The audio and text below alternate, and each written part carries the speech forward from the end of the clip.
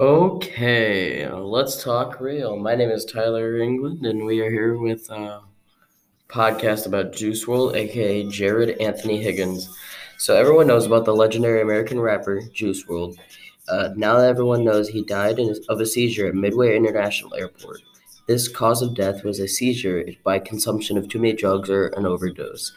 Now, what if I told you this never happened? What if these were things that he told us and let us know in his songs that he was going to fake his death? Sending messages in his songs were a way of him telling us that he was basically trying to escape the world. In his song Legends, he stated that he wasn't making it past 21, quoting that, "What's the 27 club? We ain't making it past 21." And in his song, All Girls Are the Same, he states, and I quote, "I am a jealous boy, really feel like John Lennon." John Lennon died December 8th. Also, originally everyone saying he died in Chicago when his plane was booked for the Bahamas. All things considered, Jared Anthony Higgins, aka Juice WRLD, could very well still be alive and just have faked his death to live this simple life where people treated him normally. Now I stated that John Lennon died December 8th. Juice WRLD, also known as Jared, died December 8th as well. In the 27 Club, he stated this because he wasn't even going to be able to reach age 27, showing that he was going to only make it to 21. This was a planned death, whether he died for real, even if he didn't die. Everything was planned and exactly went the way he wanted. So that is what I think about Jared Anthony Higgins.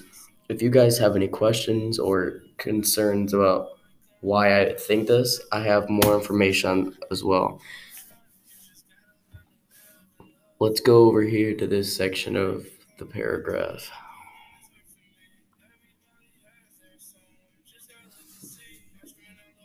Okay, the 27 Club is a club of people that, okay, the most school appropriate way I could put this is they are a group of people that have a pact that at age 27 they basically die.